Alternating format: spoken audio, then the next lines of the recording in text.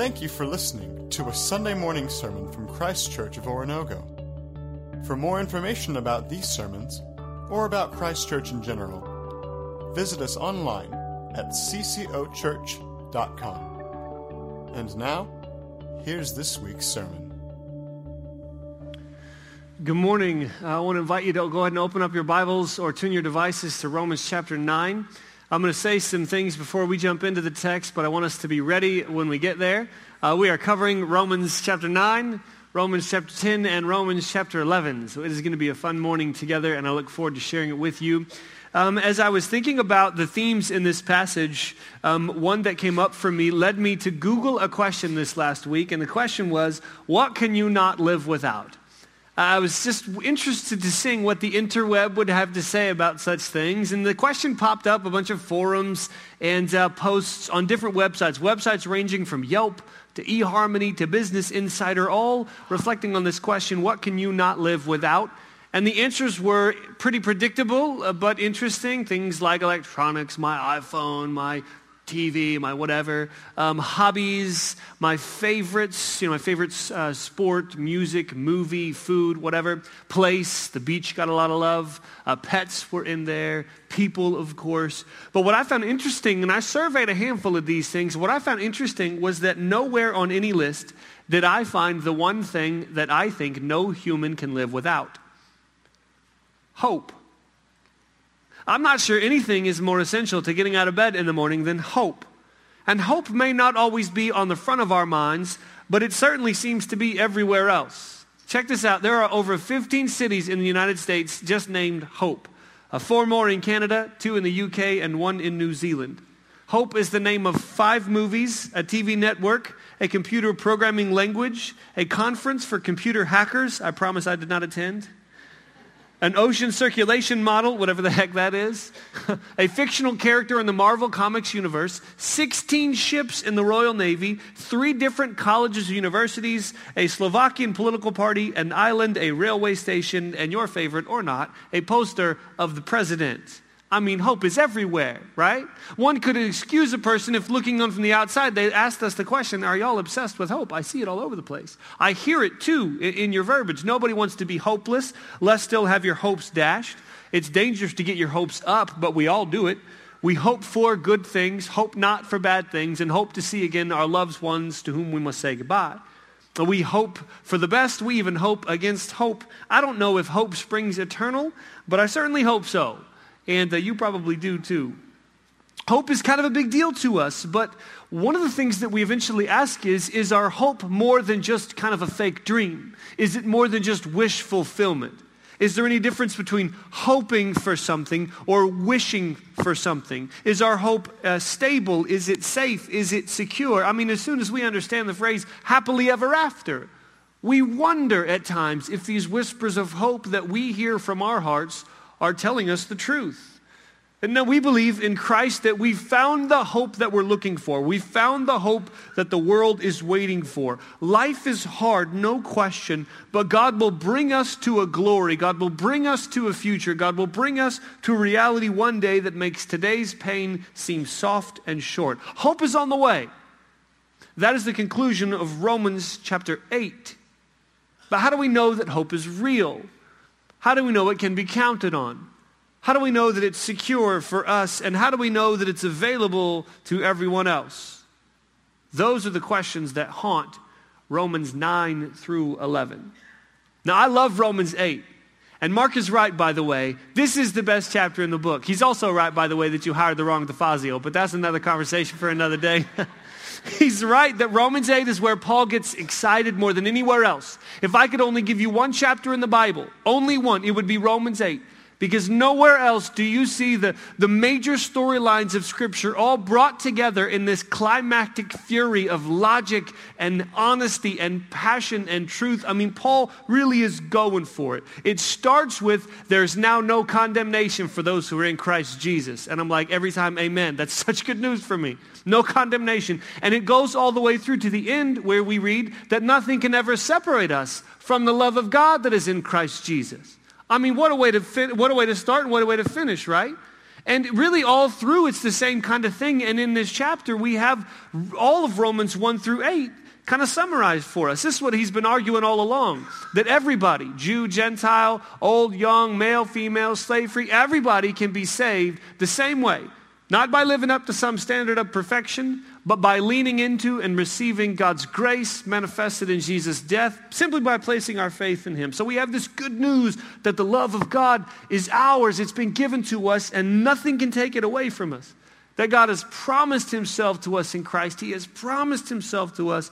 And what could possibly stop him from following through? And sometimes when I read Romans 8, I think, Paul, why not just put down the pen? Just like drop the mic and walk away. You know what I mean? Like, you are done, brother. You have said everything that needs to be said. But Paul doesn't. He doesn't put down the pen. He doesn't quit while he's ahead because he can't. Matter of fact, the very next verses, he's in tears. He moves from great celebration to weeping. Check out the first couple of verses in chapter 9. And be mindful of the fact that he didn't put the chapter numbers in there. Verse 1 of chapter 9 says, I speak the truth in Christ. I am not lying. My conscience confirms it through the Holy Spirit. I have great sorrow and unceasing anguish in my heart. You go from elation to weeping. Why? Because Paul knows we have a problem. And it's a pretty big one if we're going to believe what he's saying to us in the book of Romans. He knows that there's a potentially fatal objection that if he doesn't answer it, could unravel his entire defense of the gospel of Jesus, at which point this hope he's been arguing for and defending on our behalf cannot be counted on. And the problem for Paul is that most of his fellow Jews don't believe. Most of those who belonged to the people of Israel, those whom God has chosen, this is the chosen people, these are the chosen ones, Old Testament, right? Those whom God had made unbreakable promises to, those who believe that no matter what, God would never abandon them. Most of those people looked at the so-called good news of Jesus and said, no thanks, or worse. I mean, they couldn't fathom how their story could be fulfilled like this.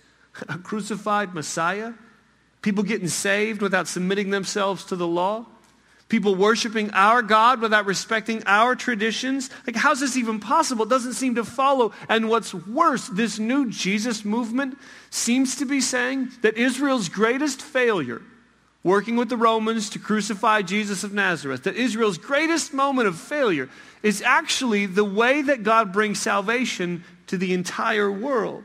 Now, how is this, they're saying, how is this what the Old Testament is about? Has God updated the rules somehow? Was he not telling us the truth the first time? Has he changed the game? Is he a flip-flopper? And if he is, then how do we know he can be trusted? I mean, if God is unpredictable, if God does in fact change his plan, then how can we be sure about anything? Yeah, Jewish rejection, while it may probably not be the thing that you thought about when you woke up this morning, it does raise crucial questions, their rejection of the gospel. But first of all, it raises the question of whether or not there's hope for them. I mean, they already have plenty of evidence, but they still resist. Is that the end? And if these people are cut off forever, then don't we have to admit that if his original people are totally gone, then don't we have to admit that maybe God's plan kind of partially failed? And perhaps closer to home, for me anyway, how do I know that my hope is stable and secure? And how do I know that the hope I promised to you is stable and secure? How do we know that this can be counted on? See, if God changed the game on them, and if he altered his plan on them, then how can we be sure that he's not going to do the same thing to us? How can we be sure that he hasn't already? Islam claims that we only have part of the story. Mormonism does too. Jesus is fine. They say he's a prophet or even maybe even a son of God, something like that. He's fine. He's good. He's whatever. But God kept revealing. You also need the Quran. You also need the Book of Islam. You also need fill in the blank. How do we know? They're not right. How can we be sure that the story resolves in Jesus and Jesus alone? That's the objection Paul has to answer. And those are the questions that we've got to work to keep in the front of our minds as we walk through the long argument that Paul makes, because he does answer it in Romans 9 through 11. We got to take it as a whole. I've been laughing this past few weeks about trying to cover Romans 9 through 11 in like 30 minutes.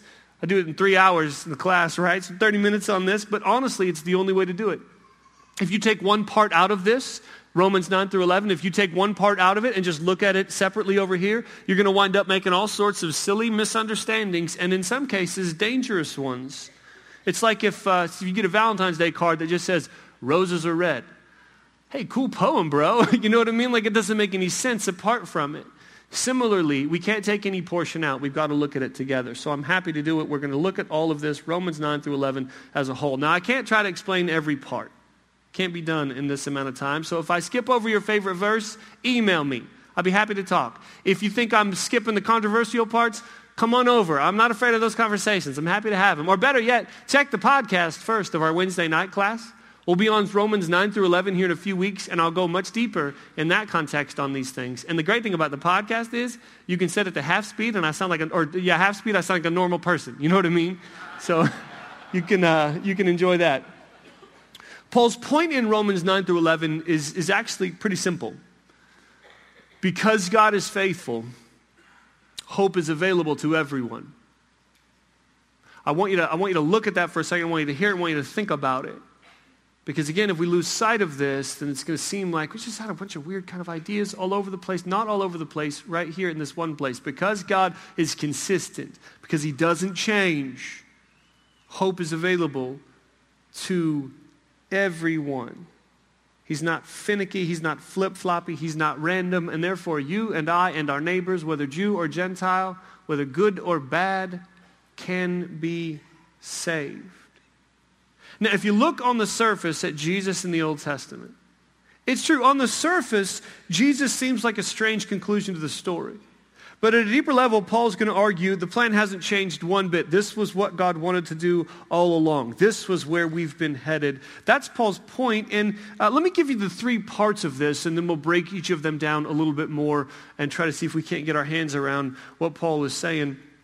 We're going to look at Romans chapter 9, Romans chapter 10, and Romans 11. So let me give you the big picture view, and then we'll dig into just a few of the many details. In Romans 9, Paul's point is that the plan always worked this way. God isn't doing something radically different. He actually always he always has been doing the things that you see him doing now in Jesus. The plan is always by grace. The plan was always surprising in God's many ways that he was able to save people. It always worked this way. And then once he gets that laid out, in chapter 10, he says, oh, and by the way, the plan has worked. It's not like God had, plan A, and that didn't work, so then he went to plan B, Jesus. No, plan A was always about Jesus. So he says, if you look at where this was supposed to be headed, this is it. Like, we've arrived at the proper destination. God always knew that this is where we were going, and this is what he has been working to get us toward, whether you saw it or not. And then once he lays these things out, he can go ahead and come back to our reality in chapter 11, our daily reality, and say the plan is going to keep working. It's just going to keep doing what God intends for it to keep doing, which means everybody who believes, Gentile and Jew, can be saved, will be saved. All those who put their faith in Jesus will be saved. So there's hope for everybody. So Romans 9, Romans 10, Romans 11. And let's, as I said, walk through this piece by piece. And I'm going to try to be careful to not go too, get into, nerdy professor mode. But we are going to look at a handful of these details. So Romans chapter 9, Paul says, the plan has always worked this way. This is how God has been operating from the start. And again, the two words I want you to write if you're taking notes are by grace. By grace. We're specifically picking it up in verse 6, because in verses 1 through 5, Paul sets the tension that we've talked about. The Jews don't believe. These people with these great benefits don't believe. What do we do with this? And now Paul wants to go back and tell you that it's always operated by grace. Now let's start with verse 6, because this is a pretty important verse that we got to keep in our minds, again, looking at the whole. And the further you get from it, the easier it is to forget. Paul says in 9:6, it is not as though God's word has failed. Again, plan A is still operating. We haven't moved on. It is not as though God's word has failed, for not all who are descended from Israel are Israel. Catch that. He's saying not all who descended. So it's not just about like calling yourself an Israelite. There's this one definition of Israel, of those who descend from the people, and then there's this other idea of Israel being used to describe those who are in right relationship to God. So not all who descended from Israel are Israel. And then from this start, he kind of elaborates by looking at major moments in Israel's history. We're going to look at people like Abraham and his family, Isaac and Jacob and so on. We're going to look at Moses and the Exodus. We're going to look at the time when God's people got sent into exile. And so he's looking at these big moments, but it's not just a who's who. It's not just the Hall of Fame. It's not just, hey, this guy was cool and that lady was awesome and look at this thing that happened over here. It's not that random. It's actually quite intentional. Paul is backing up and he's taking you from the beginning of the Old Testament story through to the end of the Old Testament story.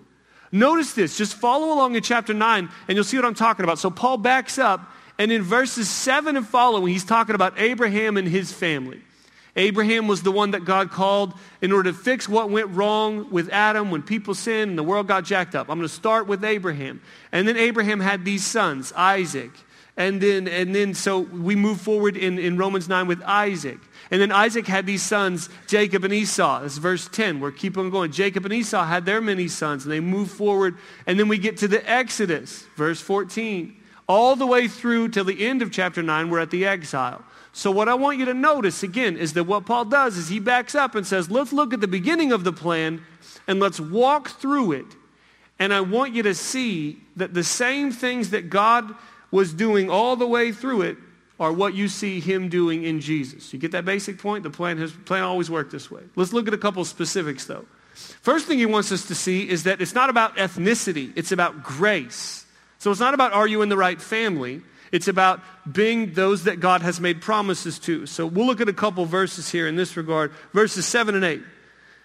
Paul says, nor because they are his descendants are they all Abraham's children. On the contrary, it is through Isaac that your offspring will be reckoned. In other words, it is not the children by physical descent who are God's children, but it is the children of the promise who are regarded as Abraham's offspring. So Abraham had two sons. His first son's name was Ishmael. His second son's name was Isaac. But the plan went through Isaac because he was the son that God promised he would work through. So Paul's looking at this going, it's not just about whether you can trace your physical descent to Abraham, because all these people over here can too. That's not the point. The point is, has God made promises to you? This is about him. And then he builds it out in the next verses by pointing out that Isaac's sons, Jacob and Esau, who were twins, so born basically at the same time. Esau was born a few moments before.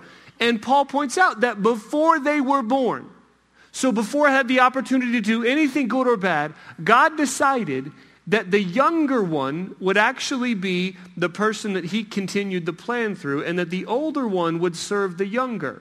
It was reversed what it was supposed to be. Why did God do this? God did this so that we would know that God does not choose us because of the reasons the world chooses us. God does not choose us by works. He doesn't save us by virtue of us earning it. He saves us by grace. So all through here we see that it's not about ethnicity or works. It's about grace. What God is doing in Jesus, he's always been doing. And the middle sections of chapter 9, now I'm not going to read a bunch of the details, not because they're not important, they are critically important. But if I get into the details, I'll never get out. So let me give you the big picture. So after Abraham and his family in the Old Testament, this is the book of Genesis. Abraham, Isaac, Jacob. I know I'm throwing out a bunch of names. This is the book of Genesis. And then at the end of Genesis, God's people are in Egypt and all is well. But we start the next book, Exodus, 400 years later, they're in slavery. So now you have Egypt, and Pharaoh is the king of Egypt, who is enslaving God's people, Israel. So God comes, sends Moses, and says, let my people go. And Pharaoh says no. And so then they tussle for a while. There's this back and forth. Pharaoh rejects God, so then God says, fine, I'm going to harden your heart against me. And he hardens his heart against him so that he can use his sin, not something that's going to end his plan, but he can use it in such a way that it's actually going to benefit his people. So if you want to reject me, okay, I'll tell you what's going to happen. I'm going to make an example of you to show the whole world that I'm actually the king. And I'm going to use your rebellion as the means of saving my people. That's what happens in the Exodus. And that's what Paul's talking about in the middle of chapter 9. And it gets a little confusing because Paul's being sneaky. Here's what he's doing. He's telling them this familiar story, but he's flipping the parts. Now he says, you people of Israel who reject Jesus are playing the part of Pharaoh. And God is using your rejection in order to open up space for the Gentiles in his family. So it's like with your kids. You got 2 teenagers. You give one an extra half hour on Friday night past the curfew. You can stay out, maybe your curfew, I don't know what curfew are these days. Mine's going to be like 7 p.m., you know what I'm saying? Maybe your curfew is like midnight or something. Well, let's go, let midnight, that's fine. So you tell one kid, hey, Friday night, you got a thing, I understand, 12:30, that's fine, you're okay. So he's very grateful for this. Stays out till 12:30, comes back home. Next day, your other teenager says, I need to stay out for something, it's like a thing, a promise, here's where I am, no big deal, it's all good. You say, fine, that's cool, you can have an extra hour. You can stay out till 1. Now, should this first child be upset about the second one getting an hour? No, you liked extended curfew when it helped you, you know what I mean? So why would you be upset when it works for somebody else? That is what Paul is saying to the people of Israel in Romans 9. Y'all liked it when it worked for you. When God chose you by grace, when he chose you by mercy, when he saved you by working through other people's sin, you thought it was awesome. So why are you complaining now that he's doing the same thing for them? The plan has always worked this way. And then once he lays that out, he gets to chapter 10 and says the plan has worked.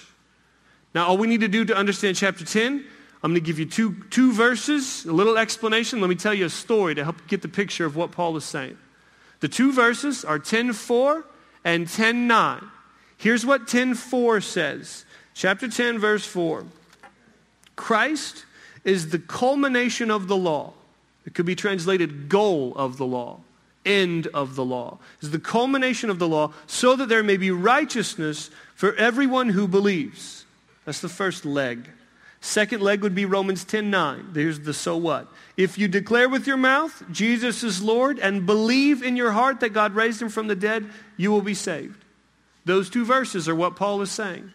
So the Old Testament, the law, was always designed to get us to Jesus. It was always designed to point forward to him. He was the goal from the start. So Jesus comes along and doesn't say, well, that thing is bad, now you should follow me.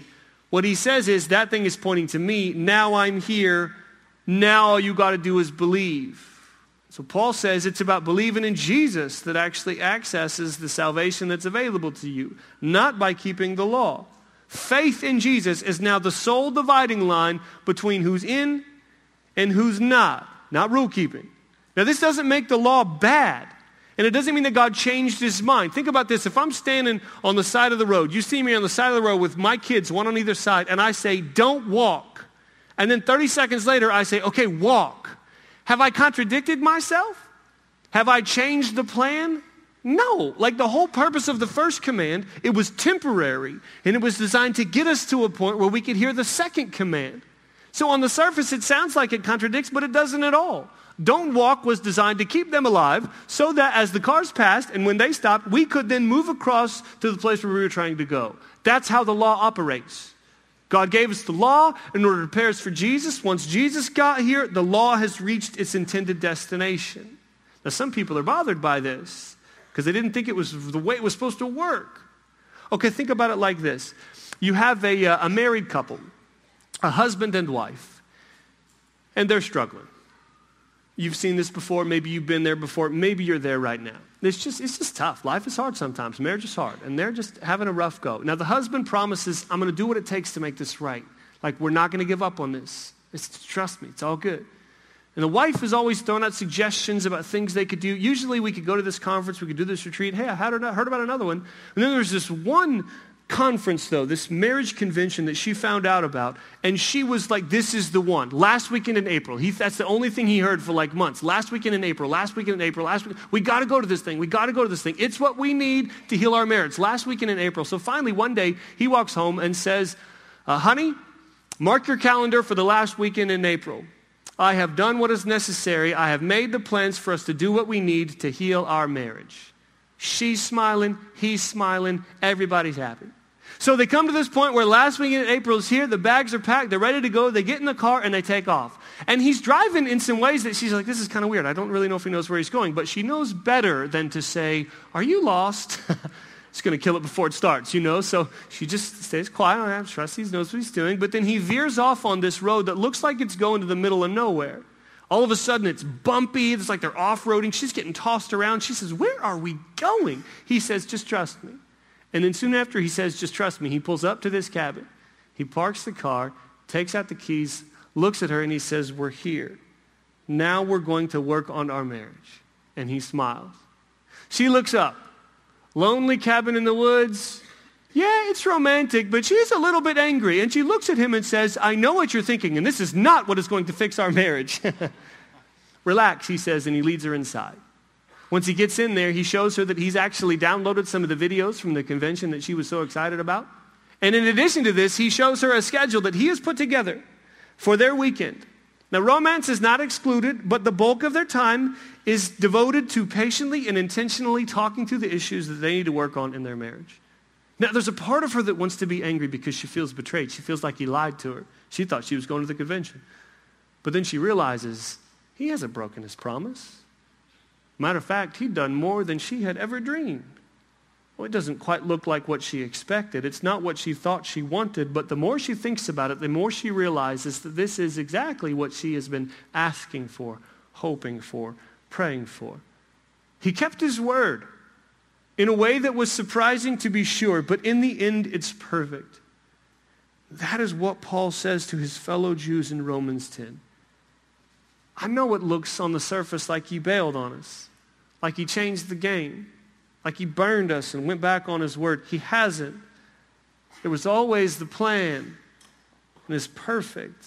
I know you're surprised, I know you're confused, but just relax and look again. It's maybe not what we wanted, but it's what we needed. It's what he promised. The plan has worked. And that takes us to chapter 11. We can do this part fairly quickly because Paul has made the case now that you shouldn't be surprised that God is operating by grace. He always has. You shouldn't be surprised that he's using the sin of some to save others. He always has. And you should recognize that this is where we were headed all along. So now once we've laid that out, we can say in chapter 11, the plan's going to keep working. Now it starts by revisiting the key question. Take a look at the first verse in chapter 1. I ask then, did God reject his people? So this is the question. Is he a flip-flopper? And Paul says, by no means. I am an Israelite myself, a descendant of Abraham from his people, the tribe of Benjamin. So Paul says, no. And he goes on to explain in there that some people have rejected Jesus, but that was always predicted. God always knew that not everybody would believe in him. When has that ever happened? But that doesn't change the fact that God is 100% faithful. And then later on in chapter 11, I'm going to read this portion to you. I'm not going to paraphrase it. He starts to help us try to understand where we are now. What do we do now? Now that we're in the situation where some Jews believe but others don't, and not all Gentiles believe but some are, how do we understand this now? And remember, we're dealing with real people, Jews and Gentiles living in Rome, trying to get along. So what are they supposed to think about each other? And what are they supposed to think about each other's friends that don't come to church with them, each other's families that aren't around? Here's where Paul's going to finally answer that question. So I'm going to read verse 11 of chapter 11, and then I'm going to jump ahead and read 17 through 24. Verse 11, Paul says, again I ask, did they stumble so as to fall beyond recovery? These are those that are hardened. This is proof that hardening doesn't have to last forever. Did they stumble so as to fall beyond recovery? Not at all, he says. Rather, because of their transgression, salvation has come to the Gentiles to make Israel envious. Okay. So skip down to verse 17. If some of the branches have been broken off, and you, though a wild olive shoot, have been grafted in among the others, and now share in the nourishing sap from the olive root. So if you catch what he's doing, he's using the image of a tree to describe God's family, and he's saying some were broken off, and now others you've been grafted in. So look at what he says. Back to verse 18. So you've been grafted in among the others and now share in the nourishing sap from the olive root. Do not consider yourself to be superior to those other branches. If you do, consider this. You don't support the root, but the root supports you. You will say then, branches are broken off so that I could be grafted in. Granted, but they were broken off because of unbelief, and you stand by faith. Do not be arrogant, but tremble. For if God did not spare the natural branches, he won't spare you either. Consider therefore, verse 22, the kindness and sternness of God. Sternness to those who fell, but kindness to you, provided that you continue in his kindness. Otherwise, you will also be cut off. And if they do not persist in unbelief, they will be grafted in again, for God is able to graft them in again. After all, if you were cut out of an olive tree that is wild by nature, and contrary to nature were grafted into a cultivated olive tree, how much more readily will these, the natural branches, be grafted into their own olive tree? It may be like a weird image for us, but let me point out what Paul's saying. 2 words, one for each of our questions. Remember, our questions are, what about them? Like, can they all be saved? Is there hope for everybody? And then what about our hope? Let's go ours first. When it comes to your own hope, Paul says very clearly here, if you're saved by believing in Jesus, be grateful for the story that got us here. Don't ever throw dirt on the Old Testament, the people of Israel that got us to this point. Be grateful and humble. Don't get arrogant. Don't get all hoity-toity on me, all right? That's what Paul says. Your hope is secure. No worries there. God is not going to change. God, your Savior, is consistent. He is immutable. He is unchanging. He will never change. Faith in Jesus is enough now, and faith in Jesus will always be enough. God is faithful, but don't stop believing. Don't think that faith is at a certain point no longer necessary. Don't think that just because you hopped into some water over here at one point that you can go on to live however you want without reference to Jesus and it's all good. You can just pop out your get out of jail free card at the end. That's not how this works. That's not faith. If you've entrusted yourself to Jesus, then keep entrusting yourself to Jesus. And here's the second and the major part. And it may seem strange, but this is actually where I want to land. When you look at people who aren't saved, people who have heard and rejected the offer, people who know enough to believe but refuse to, or people who just, for whatever reason, do not seem likely to budge. You know any of those folks? I do. Do not give up hope. Do not give up hope. Now, he's speaking specifically about Jews, and I think we should start there. We should continue to pray for those who are of the physical line of Abraham, that they would become part of the faith line of Abraham, those that don't. We should keep praying for our Jewish friends and family members and those we may not know. But I also think that the point extends beyond just the Jews to encompass all who we might be tempted to look at and say, for any reason, probably not going to happen for them. Now, some of you think that about yourself because of what I've done, what I've seen, places I've been, stuff I've been a part of. I'm just probably too far gone. The whole church people thing, probably not for me. God looks at you through this text and says, nope, I'm not letting you off that easy. You're just the kind of person I like to bring close, FYI. So some of you think this of yourselves. Most of us say it about others. You have any of those friends or family members or coworkers or neighbors that just seem too far gone? The ones you've stopped praying for because it seems so unlikely? I do. Greg, Tom, Jeff, Brandon, Anthony, Chris. I mean, I could name them for you, you know? And maybe it is unlikely. But do we not worship a God who specializes in the unlikely? I mean, and even more so, do we not worship a God who is unintimidated by the impossible? And so we continue to pray for these people because we believe our God is capable. And we believe that he is faithful. And therefore, we believe that hope is available to everyone. So I want to end this message together today. We're going to do this together. We're going to do it old school too. Take out a piece of paper. Maybe it's a little note thing that you got on the way in, or you want to do it on your notes app on your phone. That's perfectly fine.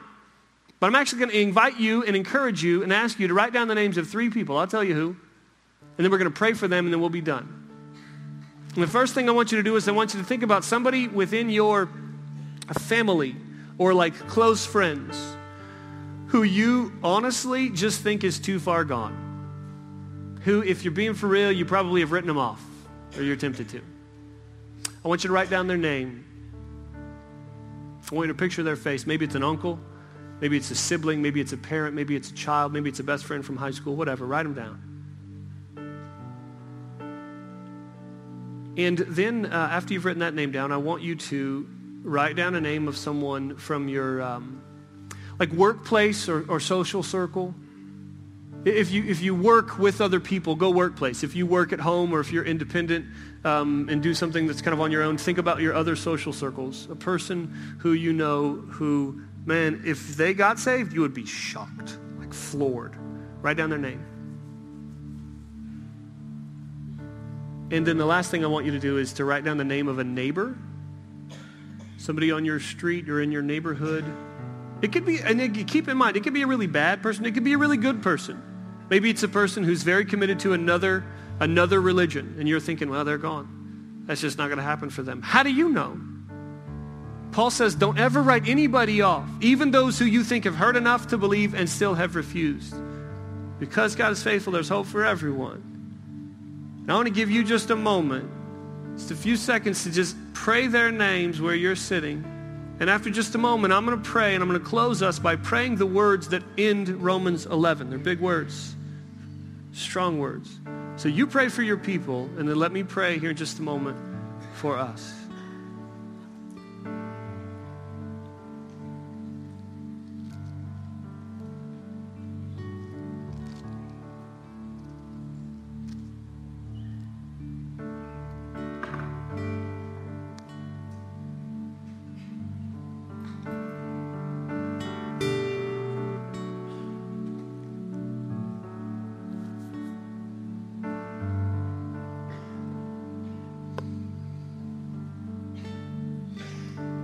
Father, as we pray, I want to join my voice to those who are seeking your attention. We thank you for hearing us. We pray for the people whose names are written on these pieces of paper. We're grateful for the lives and the stories they represent. But as of now, so far as we know, those stories, if they ended today, would be tragedies. We pray that you turn them around, draw them close however you can, soften their hearts. We pray with a recognition of the depth of your wisdom and knowledge. It is indeed rich. How unsearchable your judgments are indeed. And your paths really are beyond tracing out, Lord. We have not known your mind. We have not been your counselor. You have never asked us for help that you should somehow repay us. You're the one who's capable of these things, Lord. And so we pray that you would do them for your glory. For from you and through you and for you are all things. And to you be the glory forever. Amen.